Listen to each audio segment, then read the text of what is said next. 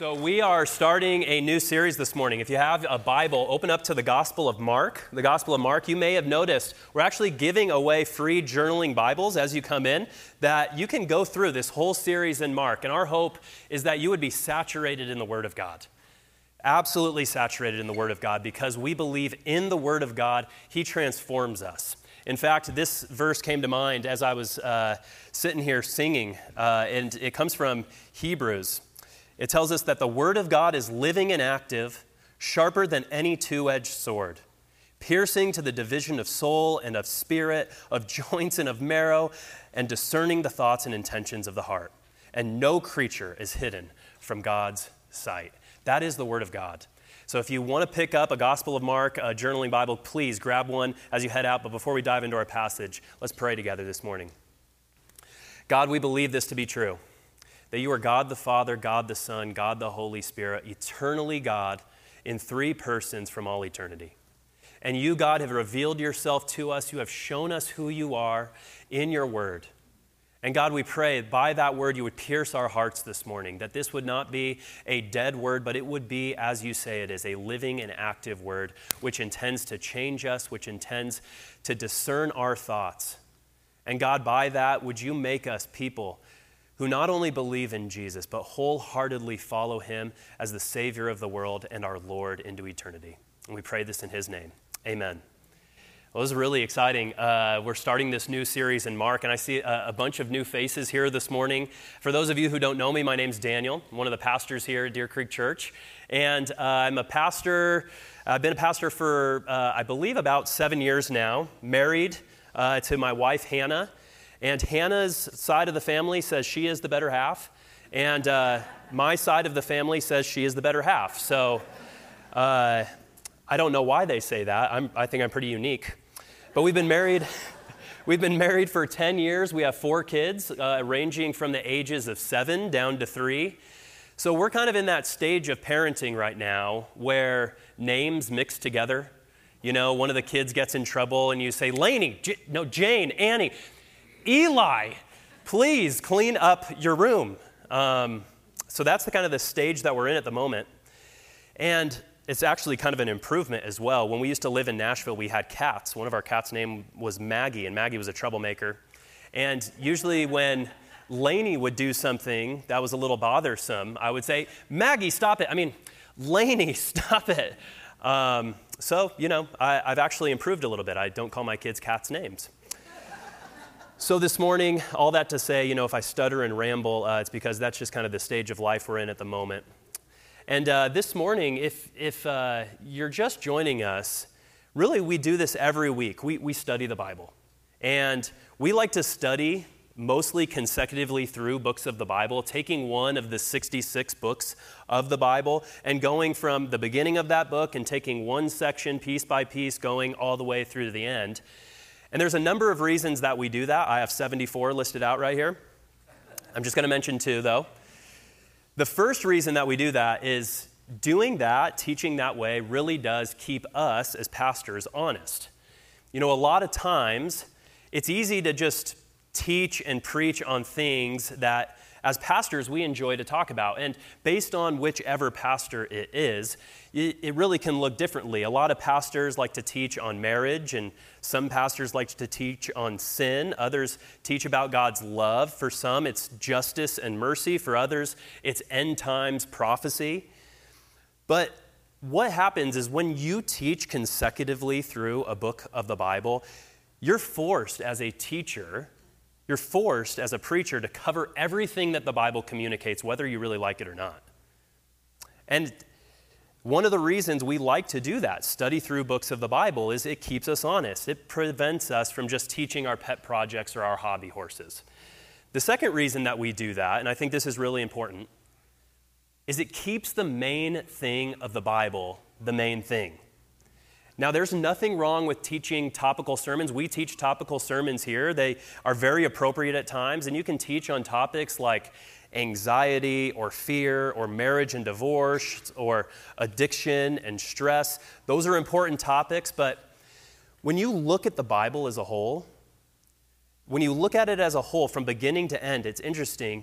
even though we're really concerned about certain issues because we're facing them in the moment, when you compare those issues to other issues that the Bible cares about, you really see that what we are interested in is not quite as important as what God is interested in for us.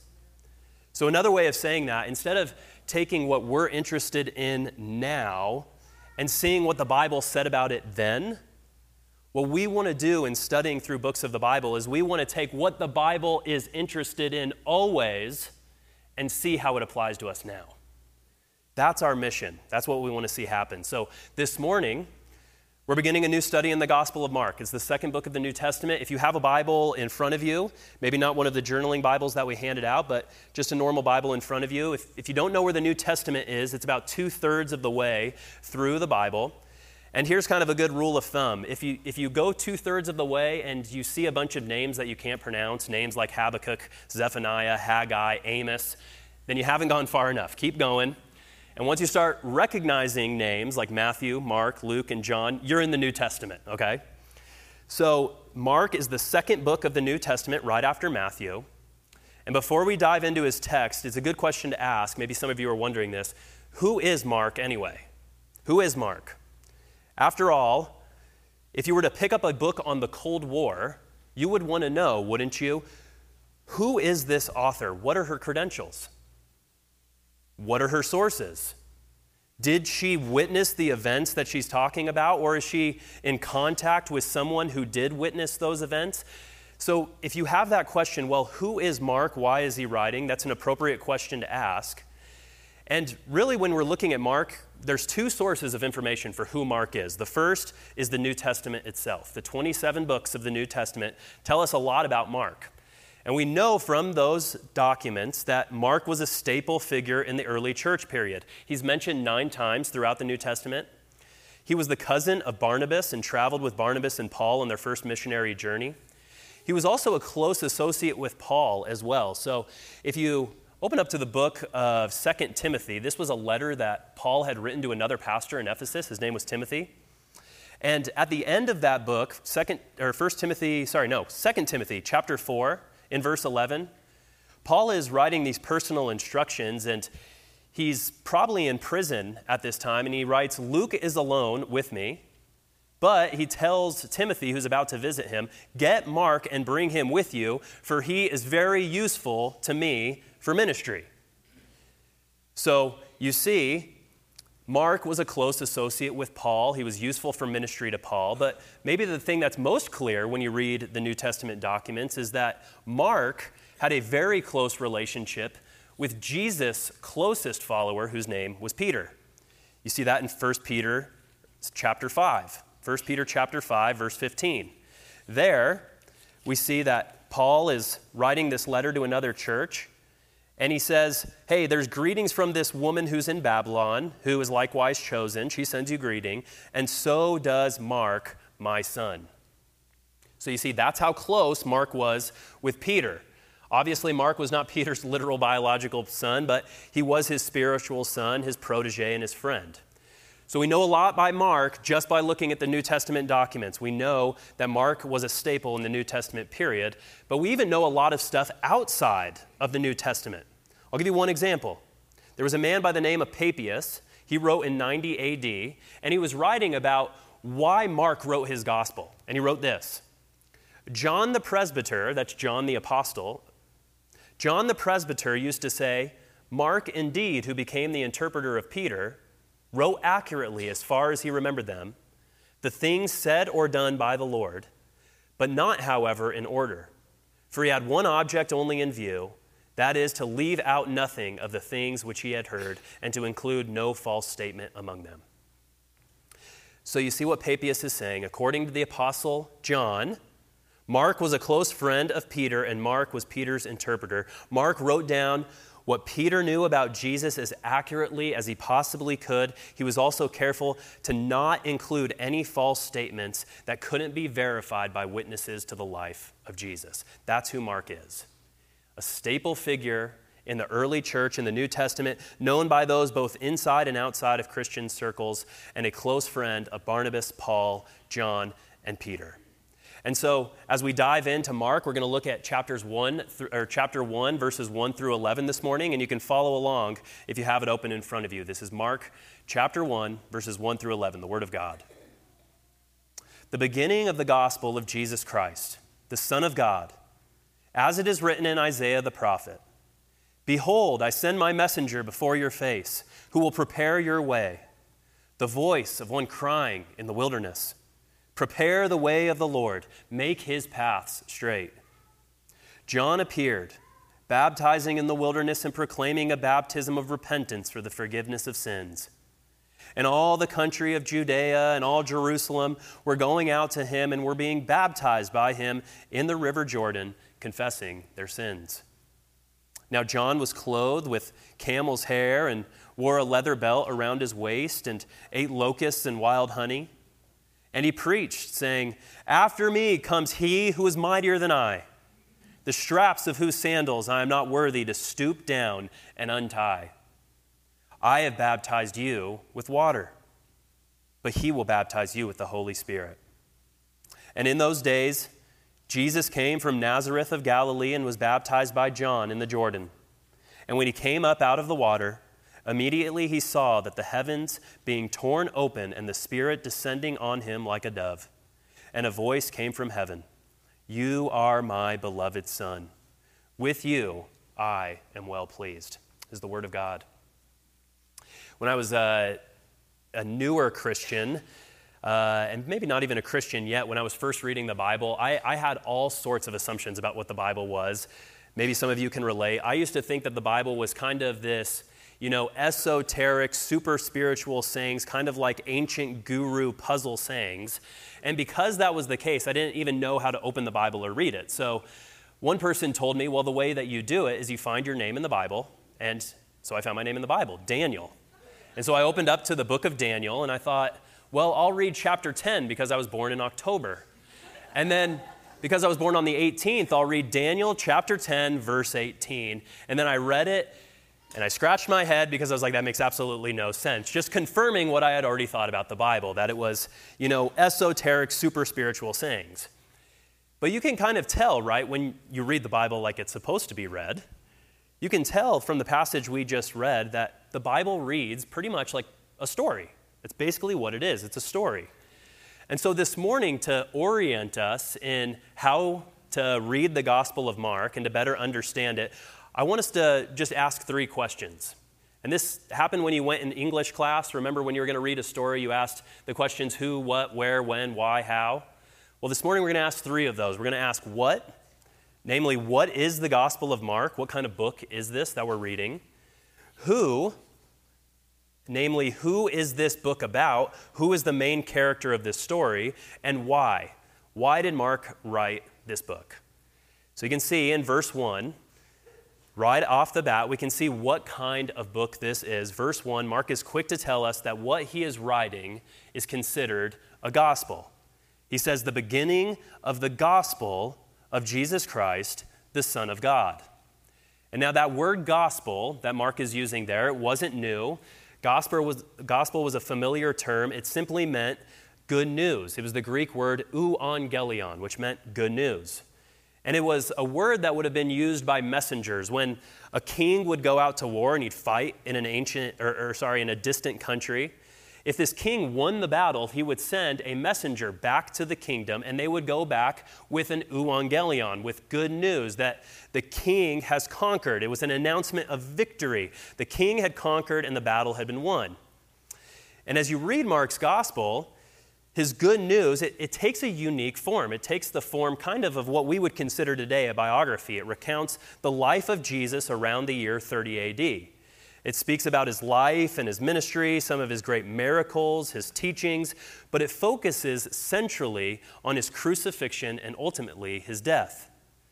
If you look at the Gospel of Mark, and you can do this if you have it open in front of you, and just look at it from a 30,000-foot view, you notice the first 10 chapters of Mark outline 3 years of Jesus' life. 3 years of Jesus' life. But then the final 6 chapters of the Gospel of Mark spend all of their time focusing on just the last week of Jesus' life. The narrative slows down as if to get us to focus on Jesus' last week, culminating in his crucifixion. So Mark's gospel is a biography, but it's a biography that's pointed toward and driving toward the last 24 hours of Jesus' life when he was crucified by Jewish authorities and the Roman government. It's as if Mark is saying, hey, the most crucial thing you have to take from this are these last final chapters, these last 24 hours in Jesus' life. If you want to kind of think of a modern parallel, anybody here watch Lost? Okay, it won a lot of Emmys. But in Lost, right, it's 6 seasons long, but every episode was really driving toward the final episode, right? The whole 6 seasons, in that last episode, the last one, it contained really the totality and the fullness of the entire series. And if you did watch Lost, I still can't explain the ending. I don't know what it's about. Yeah, I'm still a little confused myself. So that's what Mark is writing. Mark is writing a gospel, an announcement of victory, the victory of Jesus that reads like a biography.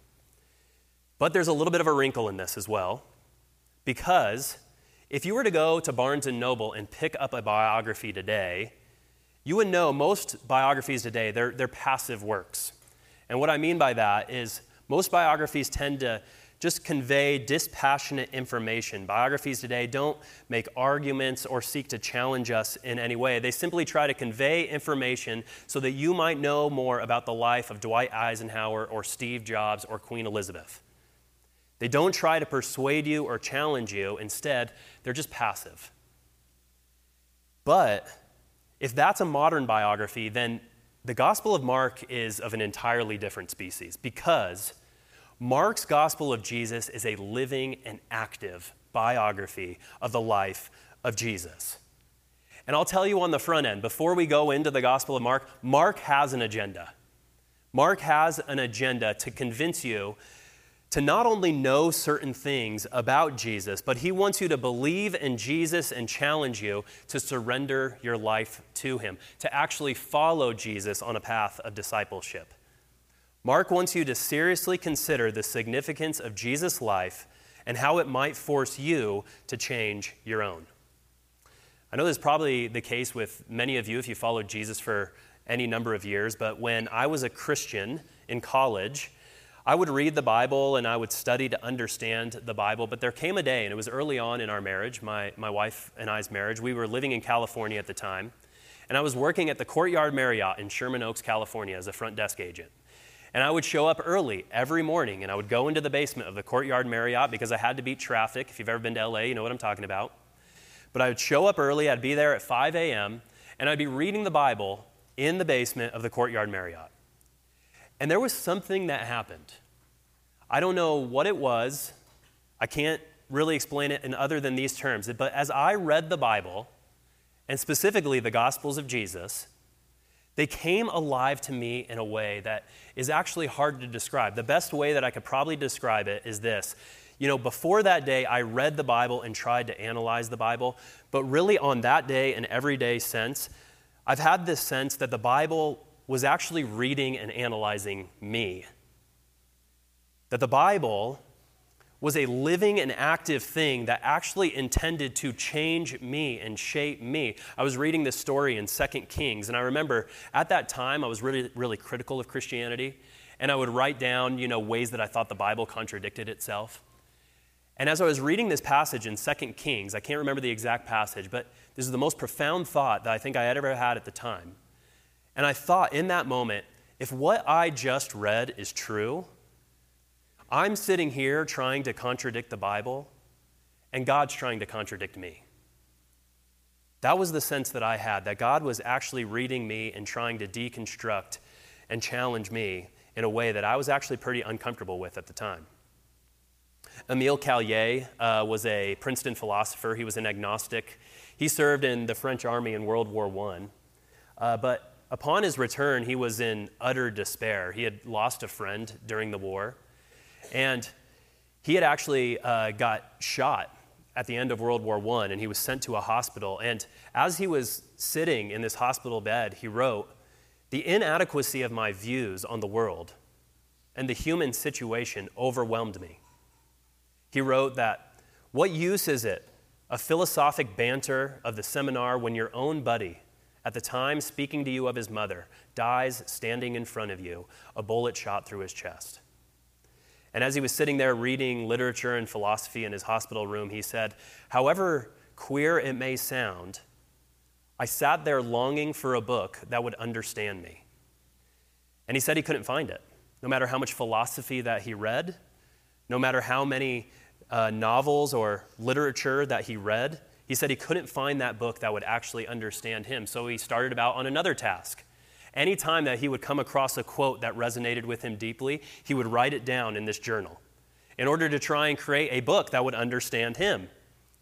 And so he fills up this book full of quotes, and he sits down one day and he's reading back through the book of quotes, and all of a sudden, disappointment came over Callier. Each quote, he said, reminded him of the circumstances in which he had chosen it, but things had changed. He said, "Then I knew that the whole undertaking would not work simply because this book was of my own making." And then it was at that moment that his newborn daughter was being strolled up to him by his wife, and in the bassinet that the baby was sitting in was a book of the Bible. And so he picked up the Bible and he read it deep into the night, and the realization dawned on him. He said, "Lo and behold, as I looked through the Gospels, the one who spoke and acted in them became alive to me. This is finally the book that understands me." See, that is the agenda of Mark. Mark, as he writes here in this gospel, does not want to just give you dispassionate information about Jesus. He actually wants to challenge you to meet the living Jesus through his writing. Mark wants you to seriously consider the life and death of Jesus and how it might force you to change as a result. So that's our first question. What is Mark writing here? What kind of book is he writing? He's writing a gospel. It's an announcement of good news, an active biography of Jesus written so that you might be challenged to consider your life in light of Jesus' life and death. There's a second question we want to look at is who? Who is this gospel about? Who is the main character of this story? And again, don't have to look far. You can see it in verse 1. Mark is very explicit. He says, "This is the gospel of Jesus Christ, the Son of God." Now, it's been almost 20 years now, but many of you probably remember and maybe read the book, The Da Vinci Code by Dan Brown. Came out in a movie as well, and it's a mystery thriller. And what it did is it kind of offered this alternative religious history. What it did, the central premise of the book said that, there's this idea that Jesus is truly God and that Jesus was not just a mere man, but he was truly God. But what the central premise of the book is, that all is a charade. And what the book claimed is that, Jesus was actually a mere man, but these two powerful religious groups, in order to maintain power for themselves, what they did is they started elevating Jesus over time to the status of God in order to persuade gullible Christians in order to maintain power for themselves. It's kind of like a fish story, right? If you've ever heard of a fish story, somebody goes out and they catch a 14-inch carp in the Platte River near Santa Fe. And then over time, right, 5, 6, 7, 8 weeks later, all of a sudden, that story evolves into a 31-inch trout that was caught in the Colorado River outside Glenwood Springs. That really is the premise of the Da Vinci Code, right? Jesus was just a mere man, but over time, people who wanted to accrue power for themselves started saying Jesus was God so that they could exert control over other people. And that book has sold over 100 million copies, and even though it's a work of fiction, all you have to do is go read blog posts or forums to realize, actually, that's the view many people have of Jesus, that he was nothing but a mere man who over time, all of a sudden, became the Son of God. But there's only one problem with that premise. And here you have Mark, who wrote this very first gospel, the first biography of Jesus, and in his first lines, he doesn't say, Jesus, the mere man. He says, no, this is the gospel of Jesus Christ, the Son of God, in his very opening line.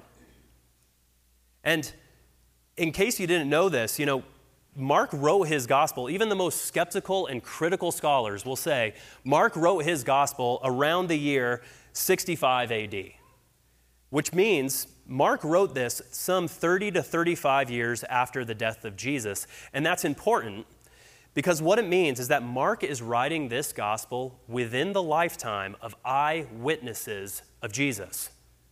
He's actually writing this gospel when people who lived with Jesus, saw Jesus' miracles, heard Jesus' teachings, witnessed Jesus' crucifixion, witnessed his resurrection from the dead, they actually saw Jesus, which means everything Mark wrote down would have been subjected to intense scrutiny. Anybody who would have heard Mark say something, and if it was untrue, would have raised their hands immediately, wouldn't they? And they would have said, wait, no, it didn't happen like that. Jesus didn't say that. Jesus never did that. Jesus never claimed those things. And we can kind of understand this. Think about what happened 21 years ago to this date. It's September 11th, 2001. Now, that wasn't 35 years ago, but I guarantee that day is imprinted on every single person's memory in this room. Now, we know that that act of terrorism was carried out by a religious extremist group in New York City and in Pennsylvania. And some of us, we can't forget the memory of that day.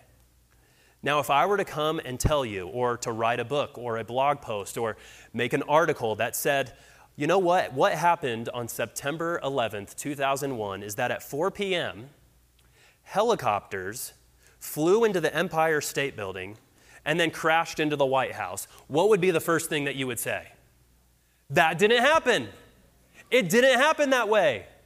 You have your facts wrong. That's not really what took place. You would call into question my testimony about what happened 21 years ago because those events happened in your lifetime. They happened with you as an eyewitness to those events. And here's Mark. He wrote this gospel biography within 30 to 35 years of the life and death of Jesus. And he's saying his main character, the one whom the whole gospel is revolving around, is Jesus. Not Jesus the mere man, but Jesus the God who became man. That's who he's writing about. And if you take a look back at our text, it's a little bit odd, but Mark actually starts in a weird place. Even though he says this is about Jesus, he starts with this character named John, but he really only does that to magnify Jesus more. Let me show you what I mean. Take a look at verse 4. Mark writes, John appeared, baptizing in the wilderness and proclaiming a baptism of repentance for the forgiveness of sins. And all the country of Judea and all Jerusalem were going out to him and were being baptized by him in the Jordan River, confessing their sins. So you see in these verses, John's in this desert wilderness. He's drawing in this large crowd from all over the Judean area. And he's doing this unique ritual of baptism, which signified people being washed away from their sins. And you read in verse 6 that John's a little strange. John was clothed with camel's hair. He's wearing a leather belt around his waist, and he's eating locusts and wild honey. And this is not John's way of saying that if he lived in the 21st century, he would eat at Whole Foods and shop at Whole Foods. Everybody who eats and shops at Whole Foods looks this way, by the way. No offense if you eat at Whole Foods, of course. But this is John's way of saying this is a prophet. This is a prophet, and not just any prophet. No, John is the promised forerunner messenger of God's Messiah, God's Christ, God's promised king who would come and reign over heaven and earth. For those of you who have run in any races like a half marathon or a marathon, they have this setup where they try and stagger all the runners, so those who are really fast will be out in front and those who are a little bit slower will be back in the back. And they'll have these pacers who hold up these signs that show the time that people think that they're going to finish the race in. So, there will be people kind of toward the front, and they'll be holding up, oh, this person's running a marathon in 3 hours, right? And then they have another person who's like 3 hours and 30 minutes, and then all the way back to 3:45 and 4 hours and 4.5 hours and 5 hours. And the job of that pacer, right, is to go before the runners, and they're supposed to announce all the people who are running in that group so that their loved ones and people who are watching the race know, oh, there's the 4-hour and 70-minute person. Daniel must be in that group, right? And in the same way, throughout the Old Testament, that's 5 hours and 10 minutes, by the way. Throughout the Old Testament, God made repeated promises that he would send this promised king that the Bible calls the Messiah, the Christ. And this Christ would be king of heaven and earth. And he would come, he would eliminate sin, he would crush Satan, he would eliminate darkness and suffering and pain. But before that great king came, he said he would send a prophet who would be his forerunner to prepare the way, to announce his coming so that everybody would know the king is coming. And Mark's saying this John figure is that forerunner, coming to prepare the way of God's Messiah, God himself, to come and reign over heaven and earth. And that's why John is referred to as the forerunner of this prophecy of Micah. That's verse 2. Micah had this prophecy 400 years before Jesus came, and God was telling his people through Micah, I'm sending my Messiah, and behold, I will send my messenger before his face who will prepare his way. And then he also references a passage in Isaiah, which was 700 years before the time of Jesus. And Isaiah came and said, there will be the voice of one crying out in the wilderness, prepare the way of the Lord, make his paths straight. That is who John is. He is the one in the wilderness. He is the forerunner of God, announcing the coming reign of God's kingdom, of God's king himself. And you see, John, this great prophet, this great promised forerunner of God, he tells us, verse 7 and 8, that he's not the point. And he preached, saying, after me comes he who is mightier than I, the straps of whose sandals I'm not worthy to stoop down and untie. That would have been a job for any servant, right? A servant would have been able to stoop down, take off the sandals of somebody before they came into your house. John saying, I'm not even eligible to do that to this person. He goes on, he says, I baptized you with water, but he will baptize you with the Holy Spirit. See, John is the great prophet. But he says, there is another one coming after me. Even though I am the great prophet, Jesus is greater. Jesus is the Christ. He's the King of heaven and earth. He's the Son of God, taken on flesh.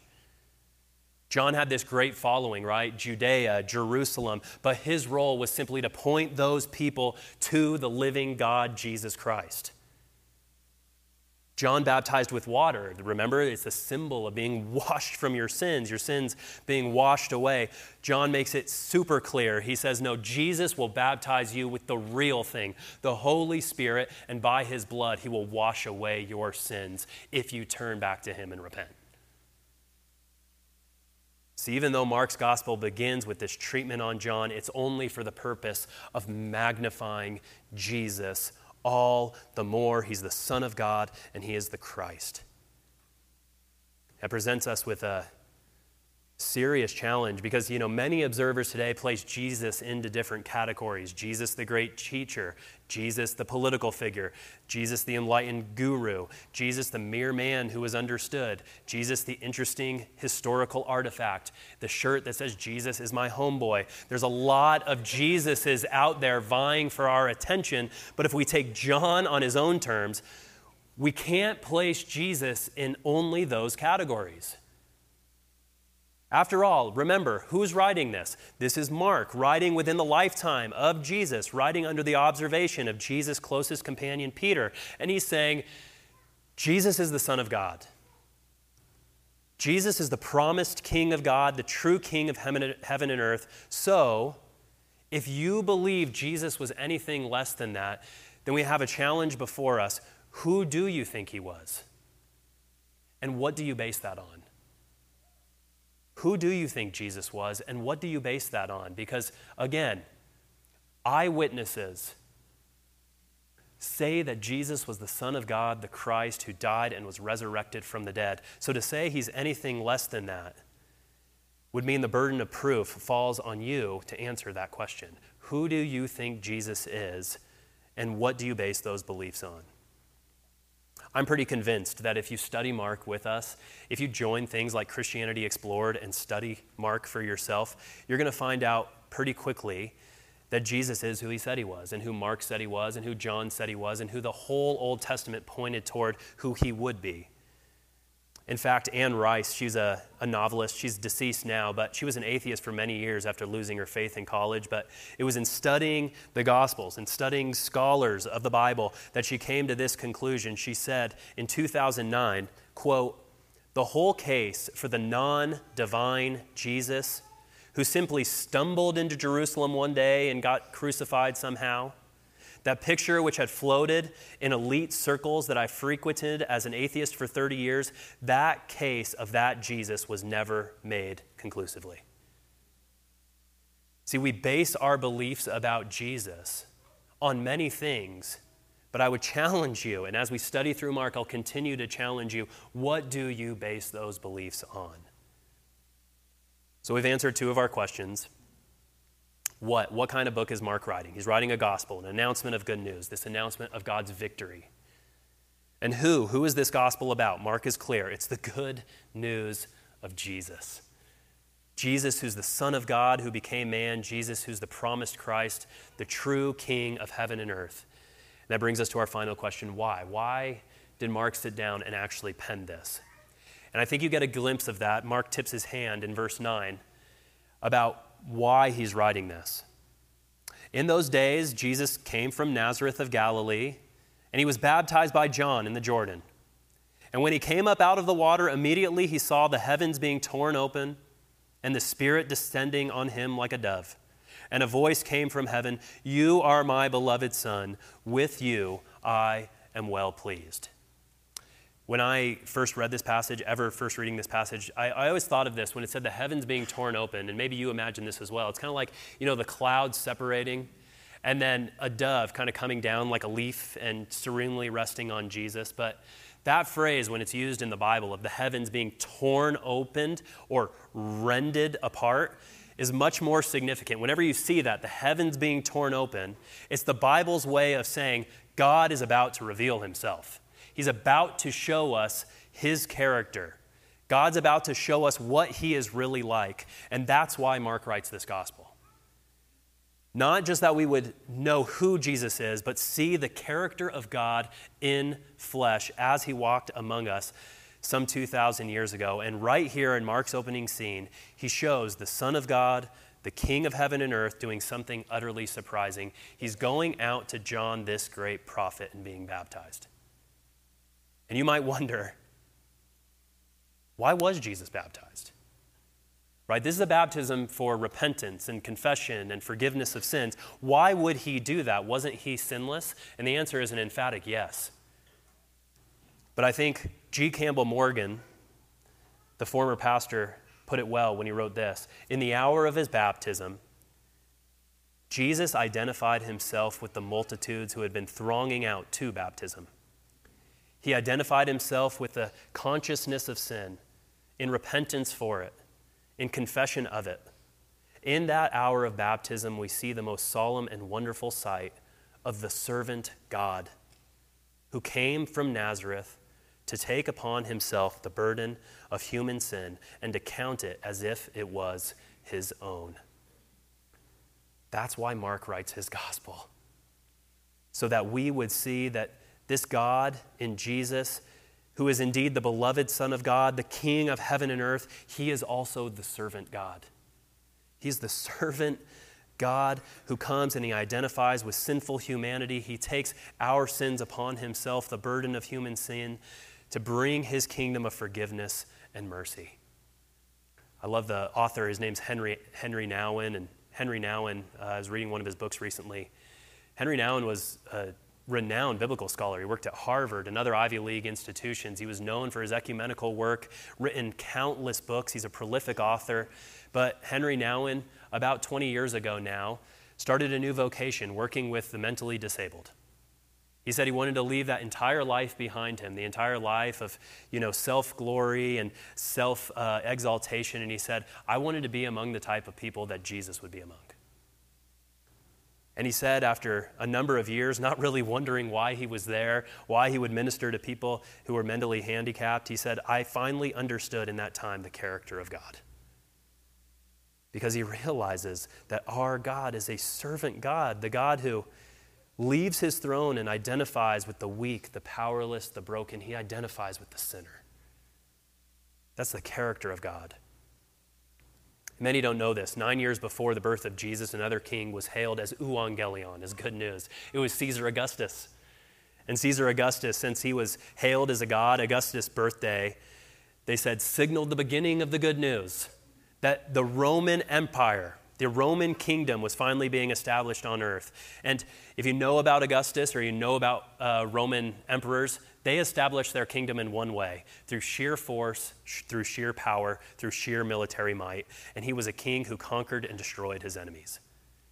And if you would have asked a first century Jew, what are you expecting about the coming Messiah, about God's Christ, about his king? They would have expected that kind of king, a God who came in power, a God who came in might, a God who would be like King David from the Old Testament, who would establish his kingdom in power and defeat all the enemies of God. Surely the true king of heaven and earth will come, and he will conquer sinners and set themselves against God. But in Jesus, as the heavens are torn open, the true character of God is revealed. A king has come, not in power and in might, but a king who comes in humility and mercy, a king who does not establish his kingdom by conquering his enemies, but by laying his life down for them. A servant king, a servant God. C.S. Lewis once wrote, "The world we live in is enemy-occupied territory. And Christianity is the story of how the rightful king has landed, you might say in disguise, and has inaugurated his great campaign of sabotage." God has taken on flesh to undertake a campaign of sabotage, reversing darkness by laying down his life, by defeating sin by dying for sinners. So that's Mark's gospel. It's an announcement of the victory of Jesus, an announcement of good news that he has landed, the king has landed, and he reveals the true character of God and his heart for you. The servant God who forgives sinners and lays down his life for them. He is the servant king who comes to serve and give his life a ransom for many. Let's pray.